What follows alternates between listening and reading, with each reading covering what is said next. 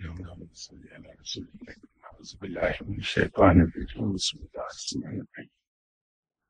علیکم خواتین و حضرات. رب تعالی ایسی سچائی ہے جسے دنیا کے تمام مذاہب مانتے ہیں، خواہ وہ مذاہب الہامی ہیں یا انسان کے بنائے ہوئے، لیکن سبھی رب تعالی کو مانتے ہیں. حتیٰ کہ وہ حضرات جو یہ کہتے ہیں کہ معاذ اللہ رب موجود ہی نہیں، وہ بھی اس کو قوت کے رنگ میں مانتے ہیں. ہم لوگ رب تعالیٰ کہتے ہیں، اسے اللہ تعالیٰ کہتے ہیں، کچھ لوگ اسے گاڈ کہتے ہیں، کچھ اسے اوپر والا کہتے ہیں، کچھ اسے ایٹرنیٹی کہتے ہیں، اور کچھ اسے پاور. لیکن مقصد ان سب کا ایک ہی ہوتا ہے، وہ ہے رب تعالیٰ. دنیا کی تخلیق جو ہوئی یونیورس کی، اگر ہم گہری نظر سے مطالعہ کریں دوسرے مذاہب کا، تو ایک بڑی حیران کن چیز دکھائی دیتی ہے کہ تقریباً سبھی مذاہب، میں سائنٹسٹ کی بات نہیں کرتا، سبھی مذاہب ایک ہی بات کو مختلف رنگ میں بیان کرتے ہیں. جسے ہم اسلام میں یہ کہتے ہیں کہ رب تعالیٰ نے ایک لفظ کن کہا اور اگلے 6 دن اور 6 راتوں میں کائنات وجود میں آ گئی. ہندوازم کا مطالعہ کیجیے تو یہ میرے لیے تو خاصی حیرت کی بات تھی کہ ان کی مذہبی کتابوں میں بھی کائنات کی تخلیق کچھ اسی طرح کہی گئی ہے. ہم لفظ کن کہتے ہیں، ہندوازم میں یہ کہتے ہیں کہ اللہ تعالیٰ آل ٹائم پاورفل تھا، آل ٹائم گلوریس تھا، اور رب تعالیٰ نے یہ چاہا کہ میری مینیفیسٹیشن ہو. تو اس کی یہ خواہش عملی صورت اختیار کر گئی، رب نے چاہا اور وہ ہو گیا. ہم اسلام میں یہ کہتے ہیں کہ رب جو چاہتا ہے وہ ہو جاتا ہے. تو رب نے یوں چاہا کہ یہ کائنات بن جائے جو میری مینیفیسٹیشن ہو، تو یہ کائنات وجود میں آ گئی. اس کے اندر رب نے سارے رنگ بھرے ہیں، اس کو یک رنگ نہیں کیا، حالانکہ یہ اس کی قدرت سے باہر نہیں تھی بات کہ اگر رب تعالیٰ چاہتا تو سبھی لوگ یہاں نیک ہو جاتے، نیکی کا چرچا ہوتا چاروں طرف. لیکن اس نے اسے رنگین دنیا بنایا. یہ اصل میں مختلف ایٹیٹیوڈز اینڈ بیہیویئرز، اس کی ایک پاٹ پوری ہے. یہ ہر طرح کی اس میں اعمال ملیں گے. یہ بات درست ہے. البتہ اس نے ایک کام ضرور کیا کہ جو اس کے اسرار قدرت تھے وہ مخفی رکھے انسان سے. انسان میں جب روح پھونکی تو رب تعالیٰ کی جو ایٹریبیوٹس ہیں، ماسوائے 3 ایٹریبیوٹس کے، باقی سب ہلکی سی جھلک انسان کی روح کے اندر پیدا ہوئی، اور وہ مینیفیسٹیشن اسی صورت میں بنتی تھی کہ انسان ماسوائے اس کی 3 خوبیوں کے، باقی خوبیوں کا ایک ہلکا سا عکس لیے ہوئے ہو. تو ایک بہت معمولی سا عکس انسان میں ملتا ہے. ہم دیکھتے ہیں کہ انسان بہت رحم دل بھی ہے، بہت سخت بھی ہے، انسان معاف بھی کر دیتا ہے، انسان سزا بھی دیتا ہے، انسان کے اندر تکبر بھی ہے، انسان سخی بھی ہے، کنجوس بھی ہے. یہ اس کی ایک ہلکی سی جھلک ہے اللہ تعالیٰ کے تمام ایٹریبیوٹس کی، اس کے اندر ملتی ہے. جہاں اس نے رحمانیت رکھی انسان میں، اس کا ایک حصہ، کہ جس طرح وہ اس نے کہا کہ ہم نے ہر چیز کے جوڑے پیدا کیے ہیں، تو انسان کے اندر بھی نیکی اور بدی دونوں چیزیں رکھ دی. انسان کے اندر دونوں ہی فطری طور پر دونوں چیزیں موجود ہیں، اچھائی بھی اور برائی بھی. جو لوگ اچھائی کی طرف چلے جاتے ہیں اور برے پہلو کو ختم کر دیتے ہیں، وہ اللہ کے نیک بندے، اللہ کے پسندیدہ بندے کہلاتے ہیں. پھر رب تعالیٰ نے انسانی حقوق کا بڑا خیال رکھا، کہ جو اسلام کو ہم لوگ کہتے ہیں کہ فطری مذہب ہے، فطری دین ہے، یا دین فطرت کہتے ہیں اس کو. در حقیقت اس سے مراد یہ نہیں ہوتی کہ یہ اللہ کا بھیجا ہوا دین ہے، وہ تو ہے، اس میں تو شک نہیں کوئی. لیکن جب ہم اسے دین فطرت کہتے ہیں تو اس سے مراد ہماری یہ ہوتی ہے کہ رب تعالیٰ نے اس دین کو اس طرح سے ڈیزائن کیا ہے کہ وہ انسانی فطرت کے مطابق ڈھل جاتا ہے، یہ انسانی فطرت پر منطبق ہو جاتا ہے. یوں یہ دین فطرت اس کو کہا جاتا ہے. اللہ تعالیٰ نے بہت سی ریلیکسیشنز بھی دی ہیں انسان کو. ایک میں مثال دے دیتا ہوں، اور یہ سوال بہت لوگ پوچھتے ہیں دن میں، کم و بیش آن ایوریج 10 آدمی سوال یہ ضرور پوچھتے ہیں. ہم سب کو یہ ہوتا ہے کہ جب ہم نماز کے لیے کھڑے ہوتے ہیں تو ہمارے ذہن میں مختلف خیالات در آتے ہیں. یہ انسان کی فطرت میں ہے، ہوگا ایسا. اسی لیے رب تعالیٰ نے اس پر گرفت نہیں کی، اس کی ریلیکسیشن دے دی کہ وہ خیالات جو از خود دماغ میں آئے نماز پڑھتے وقت یا دوسری عبادات کرتے وقت، اس پر گرفت نہیں ہے، اس کی پوچھ گچھ نہیں ہوگی. ہاں، جان بوجھ کے خیالات نہ لائے جائیں، اس سے منع فرمایا ہے. بھول چوک سے روزے کی حالت میں کچھ کھا لیا، روزہ نہیں ٹوٹتا. انسان اپنے نفس سے لڑتا رہا کہ میں یہ گناہ نہیں کروں گا، لیکن نفس غالب آ گیا، گناہ ہو گیا، شرمندگی ہوئی انسان کو. رب تعالیٰ معاف فرما دیتا ہے. ایسی بہت سی ریلیکسیشنز ہیں نماز کے اندر. قصر نماز اس کی ایک مثال ہے. یہ جو میں ایک غلطی ہونے کے بعد شرمندگی کی بات کر رہا ہوں، ایک صاحب بہت نیک آدمی تھے، بہت ہی متقی پرہیزگار. جب سے پیدا ہوئے تھے کبھی کوئی نماز ایسی نہیں پڑھی جو جماعت کے ساتھ نہ ہو. باجماعت نماز ادا کرتے تھے جب سے ہوش سنبھالا. سادہ زندگی تھی.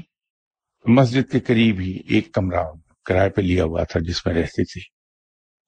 رات کو سوتے وقت اندر سے دروازہ بند کر لیتے تھے. ایک روز کچھ ایسا ہوا کہ کسی وجہ سے ان کی آنکھ اس وقت کھلی جب جماعت ہو چکی تھی صبح کی نماز پہ.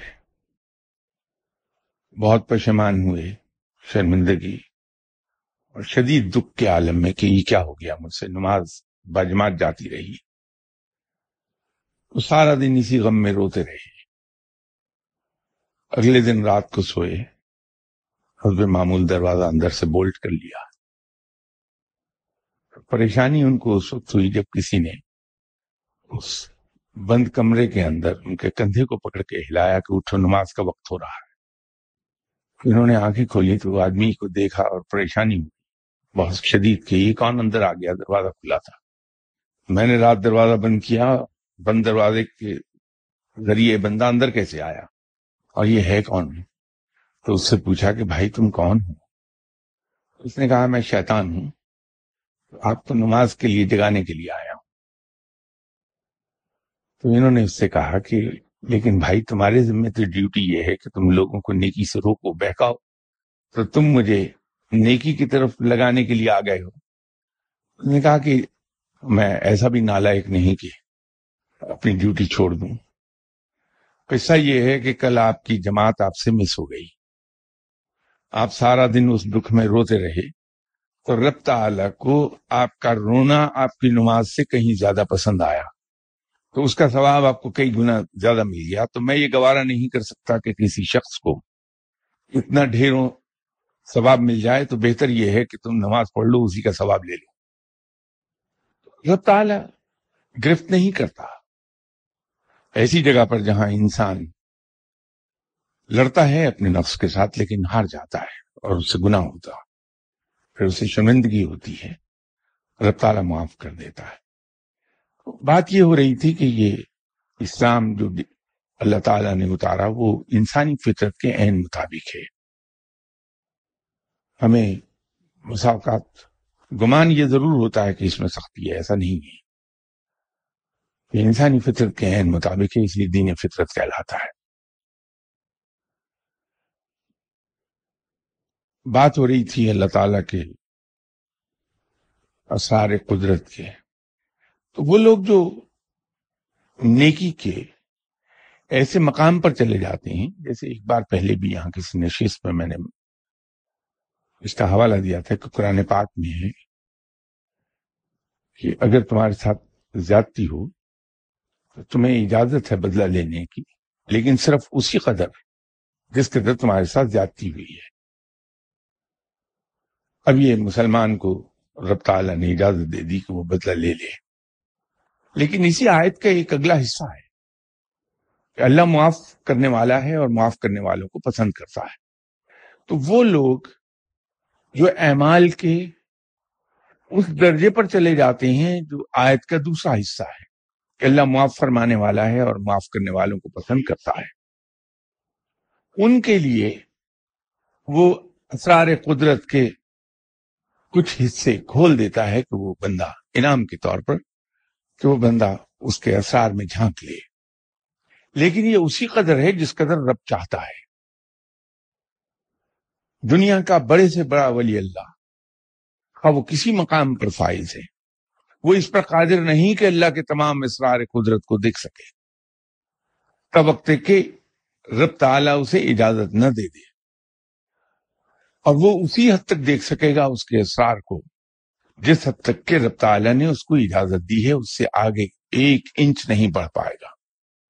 اسی طرح ہم غلط فہمی میں مبتلا ہوتے ہیں کہ جس انسان کو کشف ہے وہ جو چاہے وہ دیکھ لے. غلط, ایسا ہرگز نہیں ہے. صاحب کشف بھی صرف اتنا ہی دیکھ سکے گا جس قدر کہ رب تعالیٰ اس کو اجازت دے گا, جتنا رب تعالیٰ چاہے گا. اس کے آگے پھر اندھیرا شروع ہو جائے گا, اس کو دکھائی کچھ نہیں دیتا. پھر یہ جو مقام ہے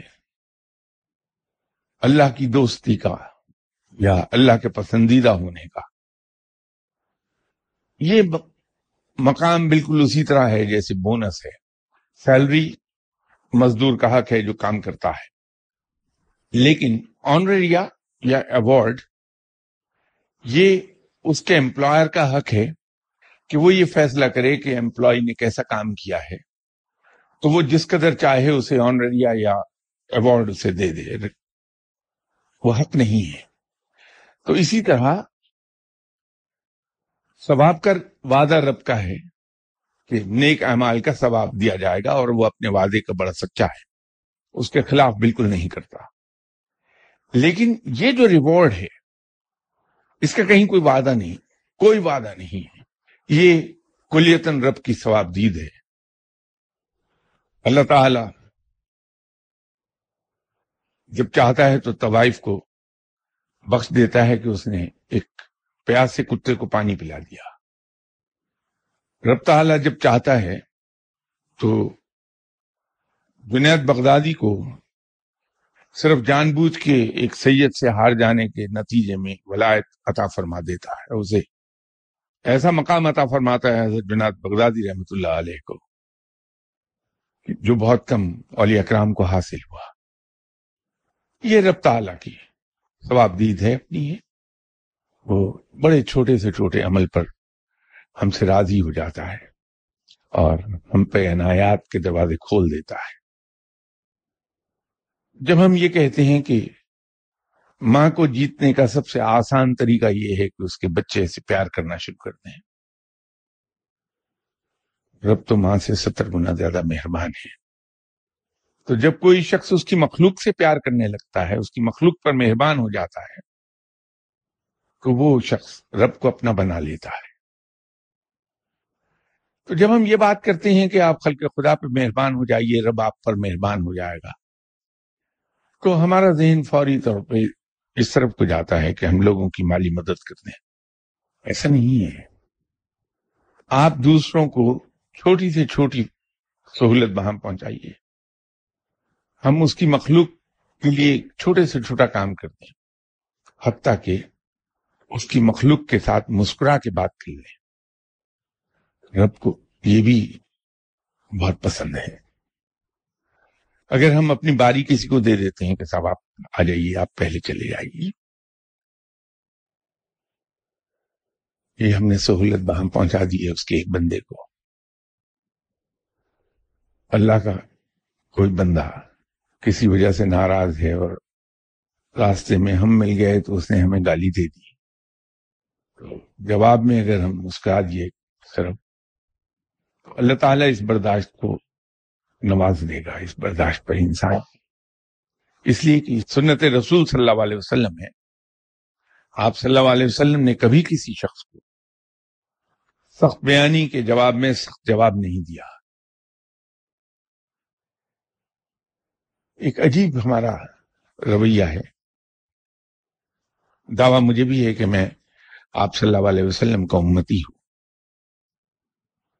یہ دعویٰ مجھے ہے کہ میں آپ صلی اللہ علیہ وسلم سے بہت پیار کرتا ہوں، لیکن عجیب بات ہے کہ اس دعوے کے باوجود میں آپ صلی اللہ علیہ وسلم کی سنت پر عمل نہیں کر پاتا۔ چھوٹی سے چھوٹی سنت بھی میں اگنور کر دیتا ہوں، حالانکہ آپ صلی اللہ علیہ وسلم کی حیات طیبہ ازبر ہے۔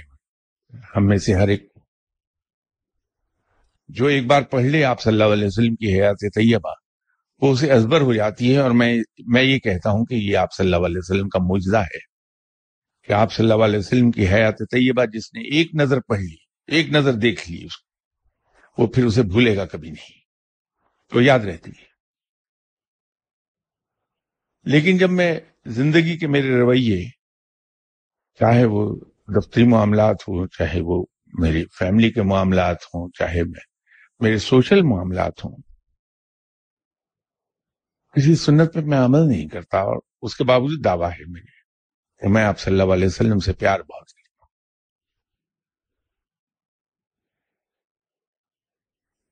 سنت رب پر عمل کرنا تو بڑی دور کی بات ہے، وہ تو بہت مشکل ہے کہ وہ ایسی ہستی کی سنت ہے جو سب میں بڑا ہے، اس جیسا کوئی نہیں ہے۔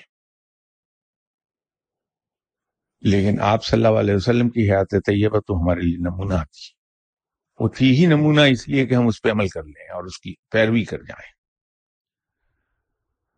تو اگر رب نے یہ چاہا کہ ہم اس کی پیروی کر لیں، تو پھر ہمیں ایک بات سمجھ لینی چاہیے کہ سنت کی پیروی کرنا، اس کی اتباع کرنا انسانی بس میں ہے، کیونکہ آپ صلی اللہ علیہ وسلم کو رب نے، آپ صلی اللہ علیہ وسلم جو رب کے محبوب ہیں، انہیں بشکل بشر پیدا ہی اس لیے کیا کہ ہمارے پاس یہ جواز نہ رہ جائے، انہیں ہم میں سے ہی پیدا کیا کہ ہمارے پاس یہ جواز نہ ہو کہ صاحب وہ تو پیغمبر تھے، ہم کیا کریں، وہ کر سکتے تھے، ہم نہیں کر سکتے۔ آپ صلی اللہ علیہ وسلم زندگی کی ہر اس قصے سے گزرے جو کسی انسان کو پیش آ سکتا ہے، وہ یہی تھا کہ نمونہ چھوڑتے جائیں ہمارے لیے۔ یہ اولیاء کرام جن کی ہم بے پناہ عزت کرتے ہیں، یقین جانیے وہ کچھ بھی نہیں کرتے، قطعی طور پر کچھ نہیں وہ کرتے مع سوائے ایک کام کے، خاموشی سے سنت پر عمل کرتے چلے جاتے ہیں اور اللہ کے محبوب بندے کہلاتے ہیں۔ صرف یہی ایک ان کے پاس گر ہے جس سے وہ اللہ کے قریب چلے گئے ہیں، ورنہ وہ بھی ہماری طرح کے انسان ہیں۔ یہاں تشریف لانے والے اکثر حضرات اسی خواہش میں مبتلا ہیں، میں یہ لفظ جان بوجھ کے استعمال کر رہا ہوں، اس خواہش میں مبتلا ہیں کہ ہم اللہ کے دوست ہو جائیں۔ اسلام آباد میں لیکچر کے دوران مجھ سے یہ ایک غلطی ہوئی کہ میں نے یہ کہہ دیا کہ ہر انسان کی روح کے مطابق ایک لفظ ہوتا ہے، اگر اسے پڑھا جائے تو ثواب کے علاوہ اور رب تعالیٰ بہت سے فائدے دے دیتا ہے۔ وہ اس گفتگو کی روانی میں یہ کہنا بھول گیا کہ وہ لفظ بالکل فائدہ نہیں دے پائے گا اگر ہم اپنے اندر سے بہت سی دوسری چیزیں نکال نہ دیں۔ ایک ایسی عادت جس کو کنڈیم کیا ہے اللہ تعالیٰ نے بھی، اس کے رسول صلی اللہ علیہ وسلم نے بھی، اور صحابہ کرام نے بھی، وہ ہم میں بدرجہ آتم موجود ہے، اور در حقیقت جب ہم وہ کر رہے ہوتے ہیں حرکت تو ہم سوچ ہی نہیں پاتے کہ ہم کتنا بڑا گناہ کر رہے ہیں۔ وہ یہ ہے کہ ہم اپنے سب بھائیوں کے بارے میں اس کی غیر موجودگی میں کامنٹس کرتے ہیں، اور ایسے کامنٹ کرتے ہیں جو بڑے ڈیمیجنگ ہوتے ہیں اس شخص کے لیے۔ یہ غیبت ہے، اور غیبت سے رب تعالیٰ نے بڑی شدت سے منع فرمایا ہے، آپ صلی اللہ علیہ وسلم نے بڑی شدت سے اس سے منع فرمایا ہے۔ رب تعالیٰ سے اگر ہم کچھ حاصل کرنا چاہتے ہیں تو یہ نیگیٹو سائڈ اپنی پرسنالٹی سے نکال دینی پڑے گی ہمیں، کہ ہم غیبت نہ کریں کسی کے بارے میں۔ اگر وہ موجود نہیں تو صرف وہ بات اپنی زبان سے کسی شخص کے لیے نکالیں جسے جب اس تک پہنچے تو سن کر وہ خوش ہو جائے، ایسا نہیں کہ اس کی پوزیشن ڈیمیج ہو جائے۔ کیونکہ غیبت کی تعریف یہ ہے کہ ہر وہ بات جو ہم کسی کے منہ پر نہ کہہ پائیں اگر اس کی بیک پر ہم کہیں تو غیبت کہلائے گی۔ ہم چھوٹے چھوٹے کاموں میں دوسروں کے حق پر ڈاکہ ڈال دیتے ہیں، اور یقین کیجئے کہ پتہ نہیں چلتا ہے ہمیں کہ ہم کسی کا حق مار رہے ہیں۔ ہم میں سے ہر شخص اس جستجو میں رہتا ہے کہ جس جگہ میری کوئی غرض پھنسی ہے یا میرا کوئی کام ہونا ہے وہاں پہلے میں اپنی جان پہچان کا کوئی آدمی ڈھونڈ لوں تاکہ جب میں جاؤں تو سب سے پہلے میرا کام ہو جائے۔ ایسا کرتے وقت میں قطعاً نہیں سوچوں گا کہ میں کسی کے حق پر ڈاکہ ڈال رہا ہوں۔ جو لوگ مجھ سے پہلے ہیں وہاں موجود ان سب کے حق پر ڈاکہ ڈالا ہے میں نے۔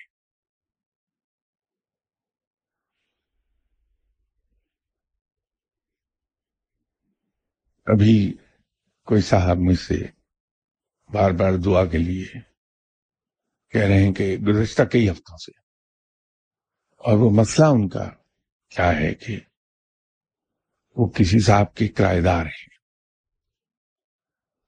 اور مالک مکان نے ان سے کہا کہ ایگریمنٹ میں 1 مہینے کا نوٹس ہے، لیکن آپ کی سہولت کے لیے میں آپ کو 3 مہینے کا نوٹس دے رہا ہوں، یہ گھر مجھے چاہیے ہوگا، آپ اسے براہ کرم خالی کر دیجیے۔ اب جب سے وہ صاحب آ رہے ہیں میرے پاس، میں انہیں ایک بات سمجھا رہا ہوں کہ یہ مالک مکان کا حق ہے کہ وہ مالک ہے اس مکان کا۔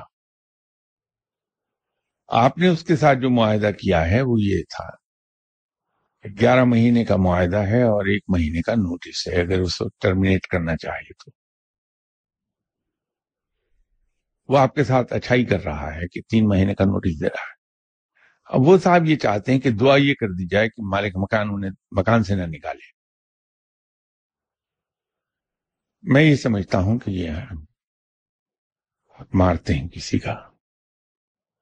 تو یہ چھوٹی چھوٹی باتیں ہیں جو جہاں ہم سے کوتاہیاں ہوتی رہتی ہیں. ان کوتاہیوں کی موجودگی میں وہ لفظ کتنا ہی ہم پڑھ لیں، ہم کسی منزل پر نہیں پہنچیں گے، کیونکہ یہ اتنے بڑے ڈریگ ہیں ہمارے لیے، اتنے بڑے لنگر بندھے ہیں ہمارے ساتھ کہ یہ ہمیں زمین سے اٹھنے ہی نہیں دیتے. تو اگر عبادات سے ہم یہ چاہیں کہ ہم رب کے پسندیدہ بندے ہو جائیں تو عبادات کے ساتھ ساتھ ہمیں نیکی کی طرف جانا ہوگا. بغیر نیکی کی طرف گئے ہم اللہ کے پسندیدہ بندوں میں نہیں شمار ہو پائیں گے. اور نیکی کی مختصر ترین تعریف جو میں نے پہلے بھی یہاں ایک دو بار عرض کی وہ یہ ہے کہ اپنی ذات پر دوسرے کی ذات کو ترجیح دے دینے کا نام نیکی ہے، خواہ وہ کسی پہلو سے کیوں نہ ہو. جب تک ہم یہ نہیں کریں گے ہمارا فرض تو پورا ہو جائے گا، اس کا ثواب بھی مل جائے گا، لیکن اس سے اگلے مقامات جس کی ہم خواہش کرتے ہیں وہ ہمیں حاصل نہیں ہوں.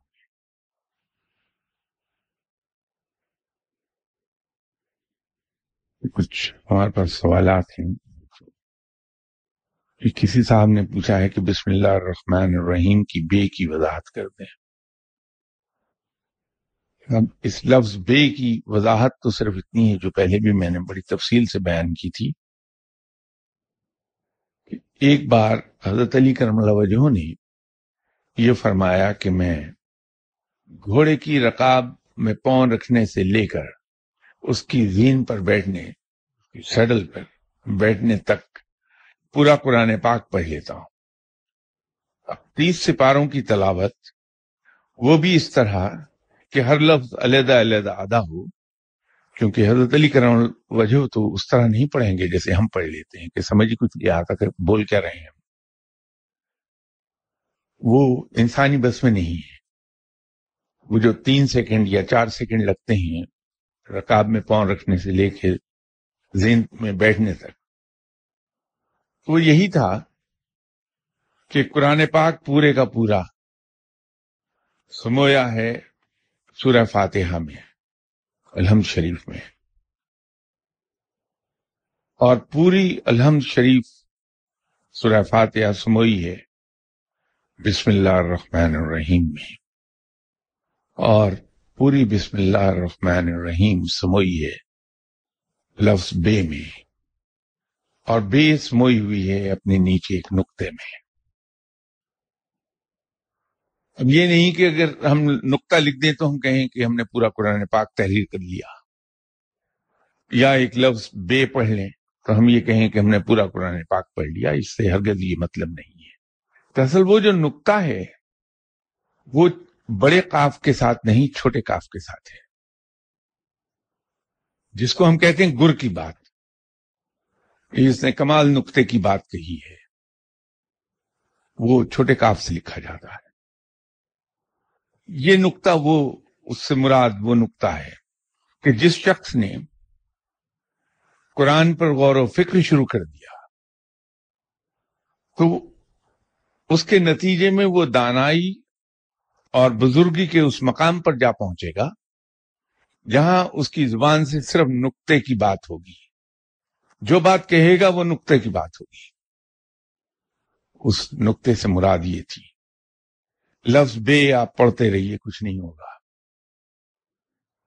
اگر اس کو پڑھنے کے لیے مجھ سے سوال پوچھا ہے تو میں عرض کر دوں کچھ نہیں ہوگا اس سے. اور تو اور حروف مقطعات بھی ہم پڑھنا شروع کرتے ہیں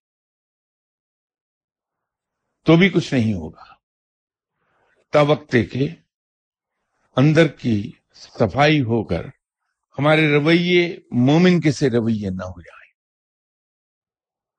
اور مومن کے رویے وہ ہیں جو میں نے آیت پڑھی، اس کا اگلا حصہ جو ہے وہ مومن کا رویہ ہے. تو جب ہم اس مقام پر جائیں گے مومن کے رویے پر، پھر جو قرآن پاک ہم تلاوت کریں گے اور اس پر غور و فکر شروع کریں گے تو پھر ہمیں علم کا وہ مقام حاصل ہوگا کہ ہماری زبان سے نکلنے والا ہر لفظ نقطے کا ہوگا۔ مراد یہ ہے کہ میں اکثر و بیشتر یہاں عرض کرتا رہتا ہوں کہ قرآن پاک زیادہ تر سمبولک زبان میں ہے، سمبلز ہیں،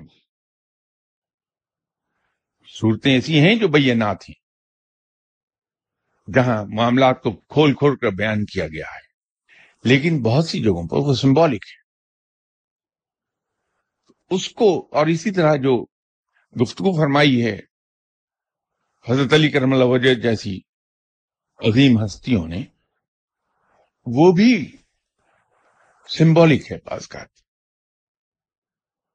آپ کے فرمودات اگر دیکھیں حضرت علی کرم اللہ وجہ کے خاص طور، ویسے تو سب صحابہ کرام، حضرت ابوبکر صدیق رضی اللہ تعالی عنہ ہوں، یا حضرت عمر فاروق رضی اللہ تعالی عنہ، یا حضرت عثمان غنی رضی اللہ تعالی عنہ، یا دوسرے صحابہ، سبھی اپنی اپنی جگہ یکتا تھے، بہت اعلی مقام پر فائز تھے، لیکن حضرت علی کرم اللہ وجہ کے بارے میں آپ صلی اللہ علیہ وسلم کا یہ فرمان ہے کہ وہ علم کے شہر کے دروازے ہیں۔ تو علم کے شہر کا دروازہ علم سے کتنا بھرپور ہوگا وہ ہم سوچ سکتے ہیں، اور اسی لیے حضرت علی کرم اللہ وجہ کی فرمائی ہوئی ایک ایک بات سونے میں تولنے کے قابل ہے۔ ہم اگر کہیں سے ایسی کتابیں حاصل کر لیں جو غیر جانبدارانہ طور پہ لکھی گئی ہوں، اس میں جذباتیت نہ ہو، اور اس میں حضرت علی کرم اللہ وجہ کے فرمودات پڑھیں تو عجیب ایک رنگ دکھائی دیتا ہے، وہ ایک علیحدہ دنیا ہے ان کے اندر جو سموئی ہے۔ میں نے یہاں گفتگو کرتے ہوئے ایک بار ایک عرض کی تھی کہ دنیا کا کوئی بڑے سے بڑا اکانومسٹ غربت کو ختم کرنے کا فارمولا نہیں دے سکا جو حضرت علی کرم اللہ وجہ نے 1400 سال پہلے ایک جملے میں دیا تھا، صرف ایک جملہ، اور وہ کیا تھا؟ یہ غربت مٹانے کا بہت نادر الوجود قسم کا فارمولا ہے۔ حضرت علی کرم اللہ وجہ نے فرمایا کہ میں نے اپنے اخراجات اتنے کم کر لیے کہ میں امیر ہو گیا، لیکن غربت مٹا دی حضرت علی کرم اللہ وجہ نے۔ یہ عقل و دانش ہے حضرت علی کرم اللہ وجہ کی۔ یہ جو بیان تھا حضرت علی کرم اللہ وجہ کا کہ میں قرآن پاک پورے کا پورا تلاوت کر لیتا ہوں، گھوڑے کی رکاب میں پاؤں رکھنے سے لے کر اس کی سیڈل میں بیٹھنے تک، غلط نہیں ہے۔ وہ بسم اللہ الرحمن الرحیم پڑھتے تھے۔ یہ کسی غیر ملک سے آیا ہوا سوال ہے کہ mister Shah would like to ask whether it's possible to follow and benefit from tariqat of a certain peer by suhbat but not being bad to him if one is in search of peer kamil۔ اس موضوع پہ تقریباً ہر نشست میں بات ہوتی ہے۔ یہ بیعت کے بارے میں معلوم نہیں ہم اتنے زیادہ ریجڈ کیوں ہیں۔ اگر کہیں سے اللہ کا کوئی بندہ ہمیں علم بغیر اپنا پابند کیے دے سکتا ہے اور دیتا ہے، ولنگ ہے، تو کیا ضرورت ہے کہ ہم بیعت کے قصوں میں پڑ جائیں؟ اگر کوئی یہ کہتا ہے کہ صاحب آپ تشریف لائیے، بیٹھیے، جو کچھ میرے پاس ہے وہ حاضر ہے آپ کے لیے، جو اللہ نے تھوڑا بہت علم مجھے عطا فرمایا ہے وہ حاضر ہے، لے لیجیے، تو ہم پھر بیعت کے قصوں میں کیوں پڑھنا چاہتے ہیں؟ سوال کا جو ڈائریکٹ جواب ہے وہ تو یہ ہے کہ یہ بالکل ممکن ہے۔ اس کی میں آپ کو اگزامپل ایک یوں دے دوں کہ اگر آپ کے والد آپ کو اپنے پاس بٹھا کر یہ بتا رہے ہوں کہ بیٹا صبح اگر 4 بجے تم اٹھ جاؤ اور جسم پر تیل کی مالش کر کے باڈی بلڈنگ کلب میں جا کے یہ ایکسرسائز کرو، یہ ویٹ اٹھاؤ، تو تمہارے مسلز ڈیولپ ہو جائیں گے، تمہاری باڈی بہت اسٹرانگ ہو جائے گی، بہت ٹرم ہو جائے گی، خوبصورت باڈی ہوگی، اور یہی گفتگو اس کمرے کے باہر سنائی دے رہی ہے، اور وہاں ایک گزرتا ہوا لڑکا کھڑا ہے جو پاسر بائی تھا، اور وہ اسے اوور ہیئر کرتا ہے اور اس پر عمل کر لیتا ہے. تو جس کو وہ بات کہی گئی ہے، اگر وہ عمل کرے گا تو اس کو بھی وہی بینیفٹ مل جائے گا، اور جو پاسر بائی تھا جو بات سن کر رک گیا اور پوری بات سن کر گیا ہے، جا کے اس پہ عمل کر لیا ہے، اس کو بھی وہی بینیفٹ ملے گا. بات تو یہاں علم اور اس پر عمل کی ہے. علم کے بھی دو حصے ہیں، یا یوں کہیے کہ علم کی تعریف ایک اور بھی ہے. اگر میں پڑھتا ہوں کچھ چیز، کہیں سے سنتا ہوں، دیکھتا ہوں، تو وہ میرے ذہن میں سٹور ہوتی ہے، اور میں بوقت ضرورت وہ زبان سے ادا بھی کر دیتا ہوں دوسروں کے سامنے. تو وہ علم نہیں ہوگا، وہ صرف معلومات ہوں گی،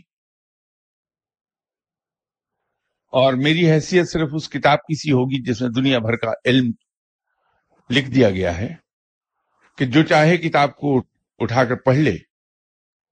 میں ایک کتاب ہوں، لیکن اگر انہی معلومات کو، اسی انفارمیشن کو میں نے لیا، ڈائجسٹ کیا اور اس پر عمل کر لیا، تو وہ علم ہو گیا. اس لیے کہ اس پر عمل کرنے سے میرے اندر تبدیلیاں واقع ہو جائیں گی. میں کسی اسکول میں جاتا ہوں، وہاں دیوار پر بچوں کے بینیفٹ کے لیے لکھا ہے کہ ہمیشہ سچ بولو، یا لکھا ہے کہ پہلے تولو پھر بولو. اب میں نے اسے پڑھا، ایک نئی چیز مجھے معلوم ہو گئی، اور وہ میرے ذہن میں سٹور ہو گئی. یہ معلومات ہیں، میری معلومات میں اضافہ ہوا ہے. لیکن اگر اس کو میں نے پڑھا اور اس پر عمل کر لیا تو میری شخصیت میں تبدیلی آ گئی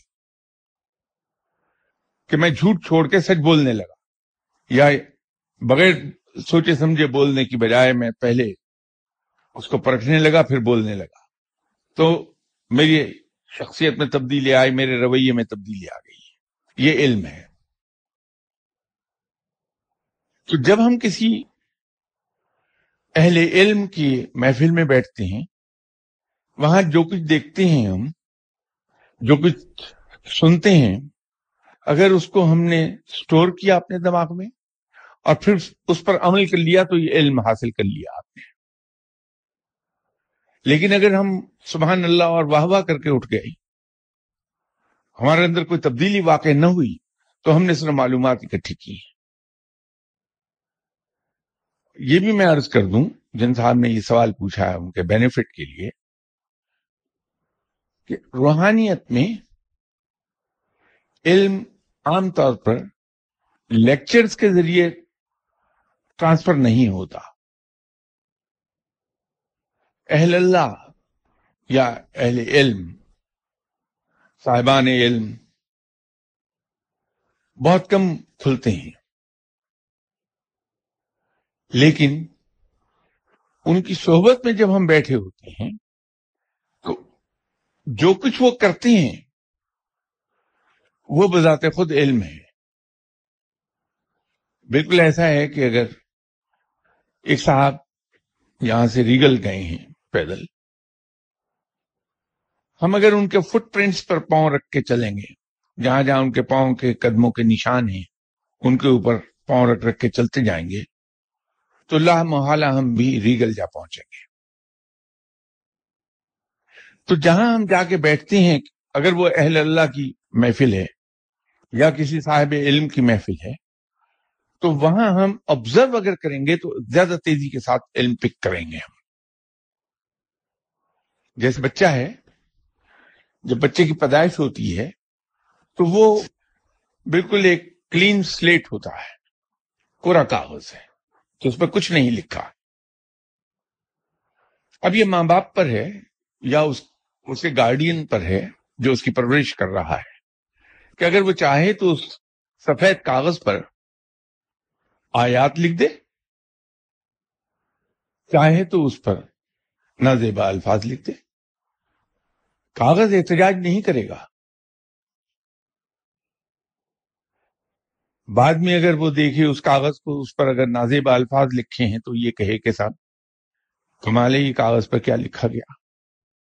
تو فالٹ کاغذ کا نہیں ہے، فالٹ لکھنے والے کا ہے. اسی طرح جب ہم اہل علم کی محفل میں جائیں تو ہمیں چاہیے کہ جو کچھ پہلے سے ہم نے سیکھا ہے اس کو ایک طرف رکھ دیں. ایک زمانے میں یہاں میں نے ایک حقائق بیان کی تھی. ایک بہت بڑے صاحب علم تھے، بہت لوگ ان کی محفل میں بیٹھتے تھے. تو ایک صاحب گئے، ان کا مقصد یہ تھا کہ میں ان سے علم حاصل کر لوں. سالہ سال تک وہاں بیٹھے رہے. جب 20-25 سال وہاں گزر گئے تو عصر کی نماز پڑھ کے جب نکل رہے تھے مسجد سے تو ان صاحب علم نے ان صاحب کو مخاطب ہو کر اور دوسرے لوگوں کو مخاطب ہو کر کہا کہ میں پرسوں فجر کی نماز کے بعد اپنی تلوار ان صاحب کو دے دوں گا. سب نے انہیں مبارکباد دی کہ تمہیں تو آئے ہوئے ابھی 20-25 سال ہوئے ہیں، یہ اللہ کے نیک بندے اپنی تلوار تمہیں عطا کر رہے ہیں، تو مبارک ہو تم کو. وہ بھی بڑے خوش تھے. وہ دن آ گیا اور نماز سے فارغ جب ہوئے تو مسجد سے باہر نکل کر سب کو اکٹھا کر لیا ان صاحب علم نے اور ان سے کہا کہ آگے آؤ. جب یہ صاحب گئے، پرانا زمانہ تھا، لوگ تلوار اپنے ساتھ ہر وقت رکھتے تھے، تو انہوں نے فرمایا کہ تم یہ اپنی تلوار کھول کے زمین پہ ڈال دو تاکہ میں اپنی تلوار اس کی جگہ باندھ دوں. ان صاحب نے فوراً حکم کی تعمیل کی اور تلوار اپنی کمر سے کھولی. ساتھ ان کی زوجہ کھڑی تھی، ان کو پکڑا دی. یہ صاحب علم کے پاس چلے گئے، بالکل قریب ہوئے تاکہ وہ آسانی سے باندھ لیں اپنی تلوار ان کی کمر پر سے. ان صاحب نے کہا کہ جاؤ، چلے جاؤ، تم ابھی اس قابل نہیں ہوئے کہ اپنی تلوار میں تمہیں دے سکوں. ابھی تمہیں بہت وقت چاہیے اس مقام تک آنے کے لیے کہ تمہیں میری تلوار ملے. یہ تلوار تمہیں میری اب زندگی کے بعد ملے گی. تم اسپین میں جاؤ گے ایک دن، وہاں ایک آدمی ملے گا جو تمہیں میری تلوار دے دے گا، لیکن تم خود اسے نہیں پہچان پاؤ گے بلکہ تمہاری بیگم صاحبہ اسے پہچان پائیں گی. ویسے ہی ہوا، مل گئی انہیں تلوار. اب بہت سے لوگوں کی سمجھ میں یہ نہیں آیا کہ تلوار کا وعدہ کیا، لوگوں کو اکٹھا بھی کیا، دینا چاہتے تھے تلوار، اچانک ہوا کیا کہ یہ تلوار ان کو دی نہیں گئی. اس کی وضاحت انہوں نے فرمائی کہ در حقیقت انہوں نے میری بات کے جواب میں اپنے ذہن کو، اپنی عقل کو استعمال کر لیا. میں نے ان سے یہ کہا تھا کہ اپنی تلوار کمر سے کھول لو، زمین پہ ڈال دو تاکہ میں اپنی تلوار تمہاری کمر سے باندھ دوں. تو انہوں نے وہ تلوار زمین پر ڈالنے کی بجائے اپنی زوجہ کے ہاتھ میں دے دی. اس کا مطلب یہ ہے کہ ابھی ان میں سرکشی باقی ہے اور یہ اس قابل نہیں ہوئے کہ یہ اپنے مرشد کی کسی چیز کو سنبھال سکیں. جب ہم کسی صاحب علم کے پاس جاتے ہیں تو جو کچھ ہم نے پہلے سیکھا ہے اس کو ذہن سے نکال پھینکیں. ایک بالکل کلین سلیٹ لے کر جائیں، اس کورے کاغذ کی طرح، ایک بچے کی طرح جو پیدا ہوا ہے، تاکہ اس صاحب علم کی طرف سے دیا گیا علم آپ کے ذہن پر نقش ہوتا جائے اور وہاں پہلے لکھی ہوئی چیزوں سے گڑبڑ نہ ہونے پائے. وہ پیور وہی علم ہو جو دیا جا رہا ہے. ایک اور سوال کسی نے کیا ہے کہ can we name a baby boy Muhammad only or Muhammad Ahmad? as people say یہ نام بہت بھاری ہے. اب ناموں کے بارے میں آپ صلی اللہ علیہ وسلم نے یہ فرمایا تھا کہ اپنے بچوں کے نام ایسے رکھو جن کے معنی اچھے ہوں، کیونکہ اس کے اثرات اس کی زندگی پر مرتب ضرور ہوں گے. یہ جن صاحب نے بھاری کہا ہے وہ صحیح لفظ استعمال نہیں کر پائے. محمد یا احمد بھاری قطن نہیں ہے، بہت مبارک نام ہے، لیکن یہ پاورفل بہت ہے. اتنے پاورفل ہیں کہ انسان کی زندگی پر بڑی شدت کے اثرات چھوڑ جاتے ہیں. تو وہ صحیح لفظ یہ تھا کہ یہ اتنے پاورفل نام ہیں، بھاری نہیں ہیں، مبارک ہیں، لیکن پاورفل بہت ہیں. صرف یہی نہیں بلکہ ایک اور نام بہت پاورفل میں نے دیکھا زندگی میں، وہ ہے حمزہ. آپ اپنے ارد گرد جتنے بچے حمزہ نام کے دیکھیں گے، شروع میں 7 سال کی عمر سے پہلے کہیں نہ کہیں ایک آدھ چھوٹی موٹی ڈسیبلٹی ان کی موجود ہوگی. وہ بھاری نہیں ہے، نام بہت پاورفل ہے، اس لیے کہ جس ہستی رضی اللہ تعالی عنہ کا یہ نام ہے وہ بہت پاورفل آدمی، بہت ہی پاورفل. تو نام اپنے اثرات چھوڑتا ضرور ہے. ایک اور سوال انہوں نے پوچھا کہ درود شریف کی زکوٰۃ سے کیا مراد ہے؟ صاحب اصل میں یہ کچھ الفاظ ہیں جو کنفیوژن پیدا کر دیتے ہیں. ہر ذکر جو ہم کرتے ہیں اس کی 2 تعداد ہوتی ہیں، ایک ذکر صغیر ہے، ایک ذکر کبیر ہے. دور صغیر ہے، دور کبیر ہے، اس کو جس طرح آپ کہنا چاہیں بات ایک ہی رہے گی. جب ہم اس تعداد پر پہنچتے ہیں تو یہ کہا جاتا ہے کہ اس کی زکوٰۃ ادا کر دی گئی. یہ تو انصاف کے سوال کا جواب میں نے دے دیا، لیکن ذاتی میری رائے یہ ہے کہ آپ صلی اللہ علیہ وسلم کے ہم پر احسانات انگنت ہیں، بے پناہ احسانات ہیں آپ صلی اللہ علیہ وسلم کے ہمارے اوپر، اور وہ احسانات کی بارش آج بھی جاری ہے، ختم نہیں ہوئی ہے، جاری و ساری ہے. تو جب ہم بغیر گنے آپ صلی اللہ علیہ وسلم سے ان کے احسانات وصول کر رہے ہیں تو میرے نزدیک یہ جائز نہیں کہ درود شریف آپ پر گن کر بھیجا جائے، بغیر گنتی کے پڑھا جانا چاہیے اسے. یہ میری ذاتی رائے ہے، احسان مندی کا تقاضا یہی ہے. کیونکہ درود شریف کیا ہے؟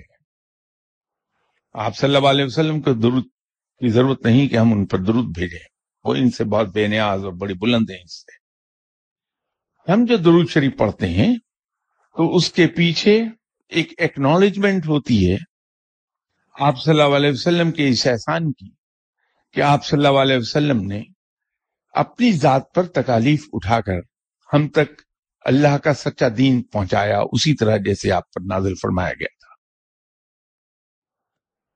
اور دوسرا آپ صلی اللہ علیہ وسلم کا احسان یہ ہے کہ اپنی حیات طیبہ ہمارے پاس نمونے کے لیے چھوڑ دی کہ ہم اس کی پیروی کر کے اللہ تک جا پہنچے، رب کو پالیں.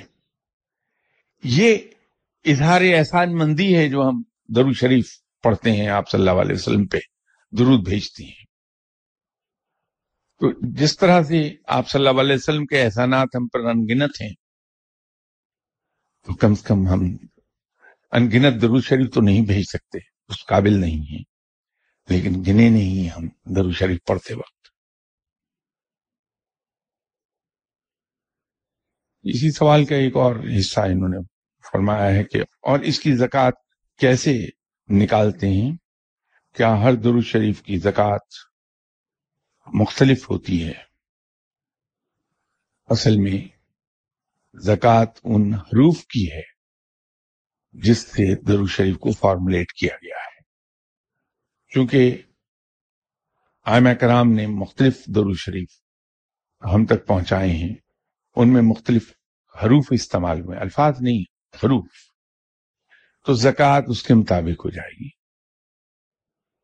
یا تو اگر انہوں نے لکھ دیا ہوتا کہ کون سا درود شریف، تو میں اس کی تعداد بتا دیتا کہ کم سے کم اتنی تعداد، اس کا دور صغیر وہ یہ ہے اور دور کبیر اس کا یہ ہے. اگر وہ جب یہ سنیں مجھے لکھ بھیجیں، پھر میں نیکسٹ سنڈے انشاءاللہ اس کا جواب بھی دے دوں گا. آپ سے اجازت چاہتا ہوں.